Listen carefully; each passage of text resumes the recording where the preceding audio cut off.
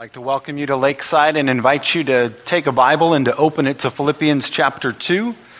We're going to be in the second half of chapter 2 of Philippians. If you're using one of these Bibles, it's provided for you here in the pew. It's on page 981. 981, Philippians chapter 2. We've been going through a series at 9 o'clock on prayer called Prayer Together, taught by Bill Hybels from Willow Creek. And last Sunday at 9 o'clock, the opening question of the video and then of our discussion time together around small group was, if you found out you were going into emergency surgery and you wanted someone to pray for you, who would it be? And then the questions were, as you think of those people that you would invite to come and to pray for you, what sort of characteristics define them as people? Why would you go to them for prayer? And that was much of the reflection that we had together at 9 o'clock last Sunday. And we had that discussion for me personally, not knowing that it would be Wednesday of this week, that I wouldn't be going into emergency surgery, but my father would be. On Wednesday afternoon, he was diagnosed with cancer, and by Wednesday evening at 8 p.m., a 4-hour surgery was begun on him, which went well, which he's recovering from well, and recovering strong, for which we're tremendously thankful for as a family. But in an ER, your cell phones don't work downtown at Akron General. So our ability to just step outside and try to think through, okay, what of his siblings can we let know and who of the family can we let know so they can pray? For me, it was just a tremendous privilege to then, once we were finally in the OR waiting room where we had cell phone reception, to think, I want to let my fellow elders know. This surgery is happening right now, and I want them to be praying. And then I want them to be able to communicate it to other people in the church. And so for me, just the privilege to be connected to a church and to be pastoring in a church where I feel like the very first people that I would go to outside of my immediate family are you to come alongside me and us and our family in prayer. Just an amazing, one of those 10,000 blessings for which I'm thanking God for. Also, while that was going on Wednesday, one of the times when I stepped out to make phone calls, I got a phone call from somebody who was dealing with something at about the same level in their own life that was going on in what our family was dealing with. But I couldn't do anything. Had I gotten the phone call on any other day, I would have been able to respond in a timely manner, go be with that person and pray with them while they were dealing with what they were dealing with. But I couldn't. And I felt very much the tension that is described here in Philippians chapter 2. So just in full disclosure, sermon prep has been a lot lower this week than most typical weeks. But I've lived this passage this week as much as I've studied it. So Philippians chapter 2, verse 12, and you'll pick up a bit on what I'm talking about. Here's Paul writing, and he says in verse 12, "Therefore, my beloved, as you have always obeyed, so now, not only as in my presence, but much more in my absence, work out your own salvation with fear and trembling. For it is God who works in you both to will and to work for his good pleasure. Do all things without grumbling or questioning, that you may be blameless and innocent, children of God, without blemish in the midst of a crooked and twisted generation, among whom you shine as lights in the world, holding fast to the word of life, so that in the day of Christ I may be proud that I did not run in vain or labor in vain. Even if I am to be poured out as a drink offering upon the sacrificial offering of your faith, I am glad and rejoice with you all. Likewise, you also should be glad and rejoice with me. I hope in the Lord Jesus to send Timothy to you, so that I too may be cheered by news of you. For I have no one like him who will be genuinely concerned for your welfare. For they all seek their own interests, not those of Jesus Christ. But you know Timothy's proven worth, how as a son with a father he has served with me in the gospel. I hope, therefore, to send him just as soon as I see how it will go with me. I trust in the Lord that shortly I myself will come also. I've thought it necessary to send to you Epaphroditus, my brother and fellow worker and fellow soldier and your messenger and minister to my need, for he's been longing for you all and has been distressed because you heard that he was ill. Indeed, he was ill, near to death. But God had mercy on him, and not only on him, but on me also, lest I should have sorrow upon sorrow. I'm the more eager to send him, therefore, that you may rejoice at seeing him again, and that I may be less anxious. And so receive him in the Lord with all joy, and honor such men, for he nearly died for the work of Christ, risking his life to complete what was lacking in your service to me. And that's where we'll stop for today. Our title is Christ, Our Help. And one of the big ideas of our series has been that for us who believe that Jesus Christ is risen again as we anticipate the celebration of Easter, and that we believe that he is alive and well, that he is active and working, that one of the ways that that should be evident is that we're not simply looking backwards on things that Christ has done and remembering those, but we're seeking him in the present, his guidance, his wisdom, his help. We're relying on his strength because we believe he's alive and well and he's working and active. And we see this evidenced in the early church and their dependence and their expectation that he was still doing things. He was still involved in all of the details of their life and the struggles that they faced together as a community. And so Christ, our help. One of the things that we see from this passage, our first point, is how God works when life doesn't. This whole section is filled with tension, and you might have noticed it, that there's a lot that the people in here would desire to do, but for some reason are finding difficulty in doing it. Life just isn't quite working out in the way that they would hope. They have plans, they have things that they want to accomplish, but there are things that are blocking and preventing them from being able to do what it is that they want to do. For Paul, he wants to be with these people. He doesn't want to have to be writing a letter to them, but he can't be with them, and he has to write a letter to them because he's in prison. He's in prison for his faith, writing this letter.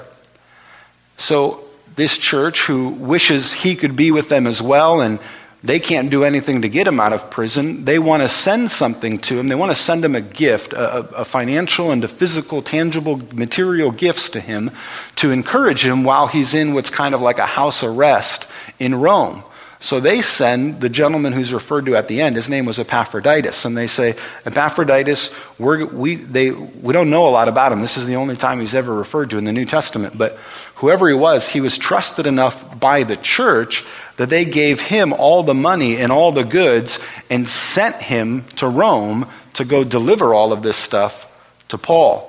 So they believed that he wouldn't just say, hey, I've got some extra cash. I'm going to take a stop in Athens and enjoy town a little bit, and then I'm going to do that. He had enough integrity that they thought they could send this gift with him on this journey there.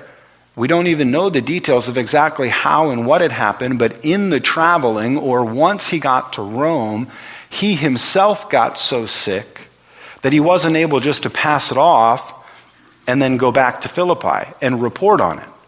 So there was a longer time delay than anybody was expecting. And they didn't have cell phones, they didn't have Skype, so they couldn't be like, hey, what's going on? Well, I'm in the hospital right now, and it's going to be a little bit before I get back. They don't know. They just sent this guy out. He's got all the resources. He's supposed to get them to Paul. And we're not hearing anything. We don't know what's going on.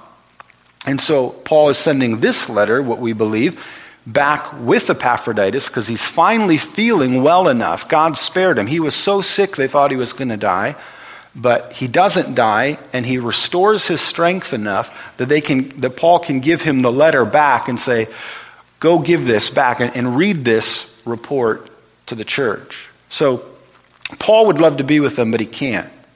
Epaphroditus wanted to get this gift to him and get back. He wanted to bless Paul, and here he shows up and he gets totally sick. And now he becomes one of Paul's biggest concerns and prayer needs. So rather than getting ministered to, he's like, here's another guy I have to minister to because he's not doing well. And so in this story, in this experience, all of these people are wanting to do something that they're finding it hard to do. And even with Timothy, Paul says, I really wish I could send Timothy to you, but that just can't happen yet because Paul needs Timothy. There's not a lot of people that Paul has in his inner circle while he's in prison in Rome. And so though he would love to send Timothy to Philippi, it's just going to be Epaphroditus who's going. Timothy's not going to accompany him. Hopefully things can ease up in some capacity so that eventually Paul can send Timothy. But at every level, with every person, there's something that they wish would happen, and then there's just the realities of what they're facing in life. For Paul, it's imprisonment. For Epaphroditus, it was sickness. For Timothy, it was, I'm needed all over the place. Paul needs me, you need, I don't know which way, I can only be in one place at one time. But there are limits to what's going on. And this is one of the things that we can often have a superficial expectation and just think that if we finally get to the place where we decide that we're going to try to honor God and we're going to serve him, then it's going to be easy to serve him. Things are just going to happen. The things that we're needed for, we're going to be able to do, right? Because for most of us, that's like the biggest battle. Most days of the week, we'd rather just not do what God wants us to do. We have plenty of our own selfish ideas and places we want to go and people we want to see. That most of the battle for us is just actually submitting and saying, okay, God, here I am, and I'm willing to do what you would want me to do. So that we can think, if I get to that place and I say, God, here I am, I'm willing to do whatever you want to do, so here I go, why is it so hard to do what I think is what you want me to do? Why am I in prison when I feel like I should be here? Why is Epaphroditus sick when he's supposed to be delivering the goods? And why can't Timothy go when he could be such an encouragement to them? Well, it's just the reality that life is like that. Life brings all kinds of interruptions and all kinds of challenges. And life is not simply about making plans and then seeing those plans accomplished. Whether we're believers in Christ or not, we're still human beings, and you don't cease to be a human being when you become a Christian. And so in the normal Christian life is still all of the experiences that come about for any and every person. Imprisonment, sickness, limitations of time, weaknesses of body, all of those things still exist. One of the reasons, though, that this doesn't undermine their faith at all is because Paul knows it's in the interruptions, and it's sometimes when life doesn't work that God does his best work. It's sometimes when we think we know what we're supposed to be doing and it doesn't happen, and we realize how weak and limited we are, that God actually comes and shows up and is our help and does the things that we never even would have thought to do. See, because Paul had no intentions of ever going to Philippi. He was happy to continue his missionary journeys in Asia, as we saw in Acts chapter 16. But it was only when he was interrupted by God to say, this isn't where I want you to go anymore. You've done your work here. I want you to head towards Europe. And had God not interrupted him, he never would have been in Philippi. There wouldn't be a church to write to. There wouldn't be believers gathered together for him to be torn about and say, I wish I could be with you, but I'm here. So this doesn't undermine his faith, because if he looks at it and says, I don't understand why this is hard, I don't understand why all of these interruptions have to take place when I'm just trying to do the right thing, he knows if that was his attitude, then this whole church wouldn't exist in the first place. But God was able to do something that Paul couldn't foresee in Philippi, that makes it possible for him to write this letter, which gives all the indication that this is one of the healthiest churches in the New Testament. And it had such a surprising beginning. Its beginning happened because God works when life doesn't. God has plans that are not our plans, and he has ways that are not our ways, as the prophet Isaiah said. And we see this tension all throughout. Every description in this just short few verses, we see people wanting to do things that they can't quite do, but yet being totally open to the fact that maybe that's in part because God's doing something else that none of them are aware of. So from how God works when life doesn't, we see how faith works when sight doesn't. That's our second point. once we know how God works when life doesn't, we get a sense of then how faith works when sight doesn't. It doesn't make sense that if we want to do the things that God desires to do, we struggle. One of the ways we counteract that is with something else that doesn't make sense, which is when we have every reason to complain and every reason to despair and every reason to grumble, we don't. That's what he says to them. As you've always obeyed, verse 12, not only in my presence, but much more in my absence, work out your own salvation with fear and trembling. For it is God who is at work in you, both to will and to work for his good pleasure, and do all of these things without grumbling or questioning. What? It'd be so natural for them to grumble. It'd be so natural for them to question. I mean, isn't that what we do when life isn't working out the way we think it should be working out? Well, yes, that is what's natural. So what he's saying to them is, we have an opportunity as followers of Christ, when life isn't working out the way we think it should, to actually showcase the gospel in those moments better than at any other time. If we can, in response in faith, still maintain our joy and our purpose and work out our salvation with fear and trembling, which is another way we translate just awe and wonder, not being intimidated and scared, but with awe and wonder, working out our salvation in spite of all of those interruptions, that's going to be something that makes people take notice. And it's precisely what he says in verse 17. Even if I'm to be poured out as a drink offering upon the sacrificial offering of your faith, I'm glad and rejoice with you all. We don't quite pick up on the imagery, but what Paul is saying is, if this ends up that I die because of this, I rejoice. I'm glad and I rejoice with you all. Verse 18, likewise, you should be glad and rejoice with me. Really, Paul? Even if what this means is you never get out of prison, we're supposed to rejoice? We're supposed to be glad in that? He's calling them to a response of faith that would not be a response we would have by sight, because by sight, we're looking at it, it just doesn't make sense that Paul would be stuck in prison. It doesn't make sense that Epaphroditus would be sick. But this is what he's calling them to live by faith. And what that means is to still have joy and to still have gladness, even when difficult circumstances come. And that's what's required if we're going to do all things without grumbling or without questioning, that we may be blameless and innocent children of God without blemish in the midst of a crooked and twisted generation, among whom you shine as lights in the world. And there he's describing this gospel opportunity that they have. Look, this is the world we live in. It's crooked. It's twisted. It's dark. Bad things happen. Things don't work out sometimes. That is the context. But if in that context you want to shine as lights to the world, here's a way that you can shine. Now, one of the things we have to realize is that shining doesn't always feel like shining, right? When you think about shining, you think about, I'm going out tonight and I'm going to get dressed up and I'm going to look good and I'm going to shine tonight. Shining, the light of the gospel, doesn't always feel like shining. Epaphroditus was shining when he was puking from being sick. He was shining the light of the gospel when he couldn't stand on his own 2 feet because he was weak. And if you would have said to him, does this feel like shining?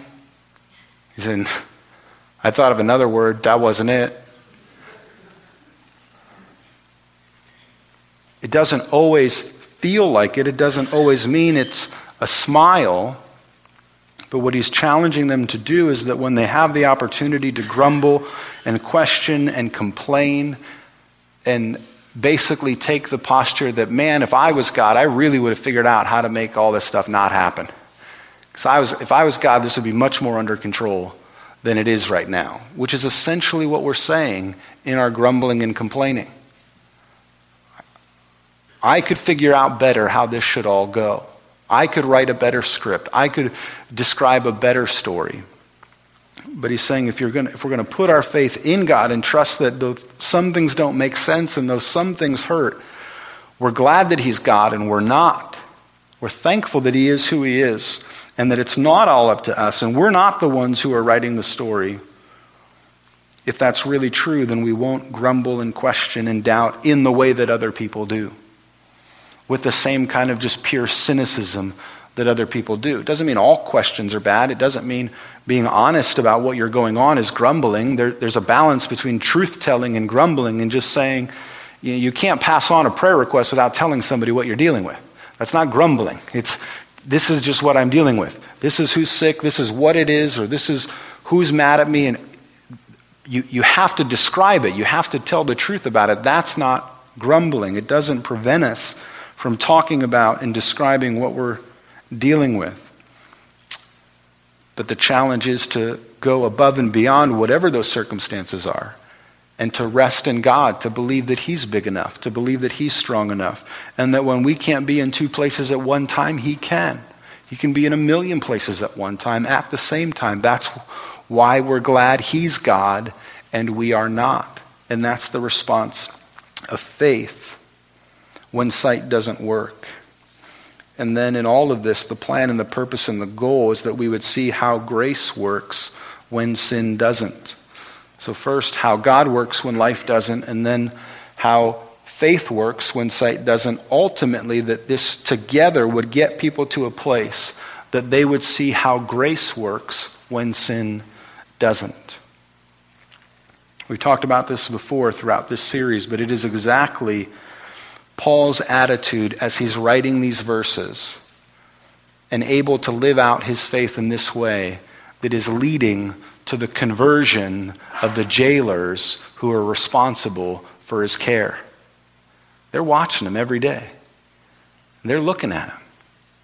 And they know what he's going through. And they're seeing how grace, Paul's understanding of God's grace in his own life, is working itself out, and that it's working in a way that sin never does. See, the way that sin works is when you get it, you're not happy with it. The nature of lust in our hearts, whether it's for fame, whether it's for money, whether it's for relationships, whatever it is, the way that lust works is the moment we get what it is we think we want, we become discontent with it and we don't want it anymore. And so we're drawn to something more and we're drawn to something more, and that's how addictions develop, because what we had no longer satisfies and we need more, and we're just driven further and further down a road. And we realize sin doesn't work. I never satisfy sin by acting on it. Never once gotten rid of a desire by acting on its impulse. I just want it again and I want more of it. And the way that grace works, when it's fully formed in our hearts and we realize all that we have in Christ, that we can have contentment with the things that we want but we don't have. We can look at things in our life that say, yeah, that would be good to have and that would be good to have, but you know what? I have enough of God's grace that even when those things aren't a part of my story and bad news comes and difficult circumstances come my way, I can actually have joy without the things that I really want. Whereas when I operate in sin, I don't have joy when I get the things that I want. Do you see the difference between those two? And that's what Paul's living out for them. There's plenty of things he would love to be able to do that he can't do, but none of it is stealing his joy. None of it is stealing his purpose. And so these prison guards, as they're watching him, these people, as in Philippi, as they're going to read this letter, they're going to say, wow, that is how grace works. And grace does work in a way that's different than sin. And that's the light of the gospel shining. And that's what makes people want to know, who is this God that you so rely on, that is your help in any and every circumstance, that though you're going through what you're going through, you don't seem to be shaken. Your joy remains, your purpose remains.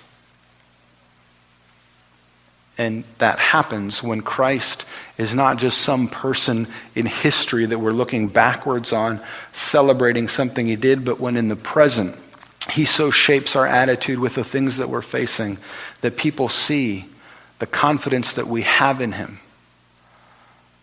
And that we really believe he's right next to us, going through whatever we're going through. And that he's not thrown off by all the things that we're thrown off by. That he's really there, that he's alive, that he's well, that he's working, that he's planning, that he's converting other people. Because he is our help. And that's where the first word came from in our section. Verse 12, what was the first word? Therefore. As I heard someone once say, it's a conjunction. So whenever you see a therefore, ask, what's it there for? It's there right after what he had said in verses 6 through 12. We can have this attitude, therefore, when we really believe that it's Christ Jesus who, though he was in the form of God, did not account equality with God a thing to be grasped, but made himself nothing, taking the form of a servant, being born in the likeness of men, being found in human form. He humbled himself by becoming obedient to the point of death, even death on a cross. We just stopped there. And what? Did life work for him in the way that we think about it? No, but in some way God planned and purposed that all of that would be the very means by which you and I would be saved and that he would be exalted. Verse 9, therefore God has highly exalted him and bestowed on him the name that is above every name, so that at the name of Jesus every knee should bow in heaven and on earth and under the earth, and every tongue confess that Jesus Christ is Lord, to the glory of God the Father. Therefore, do all things without grumbling or questioning.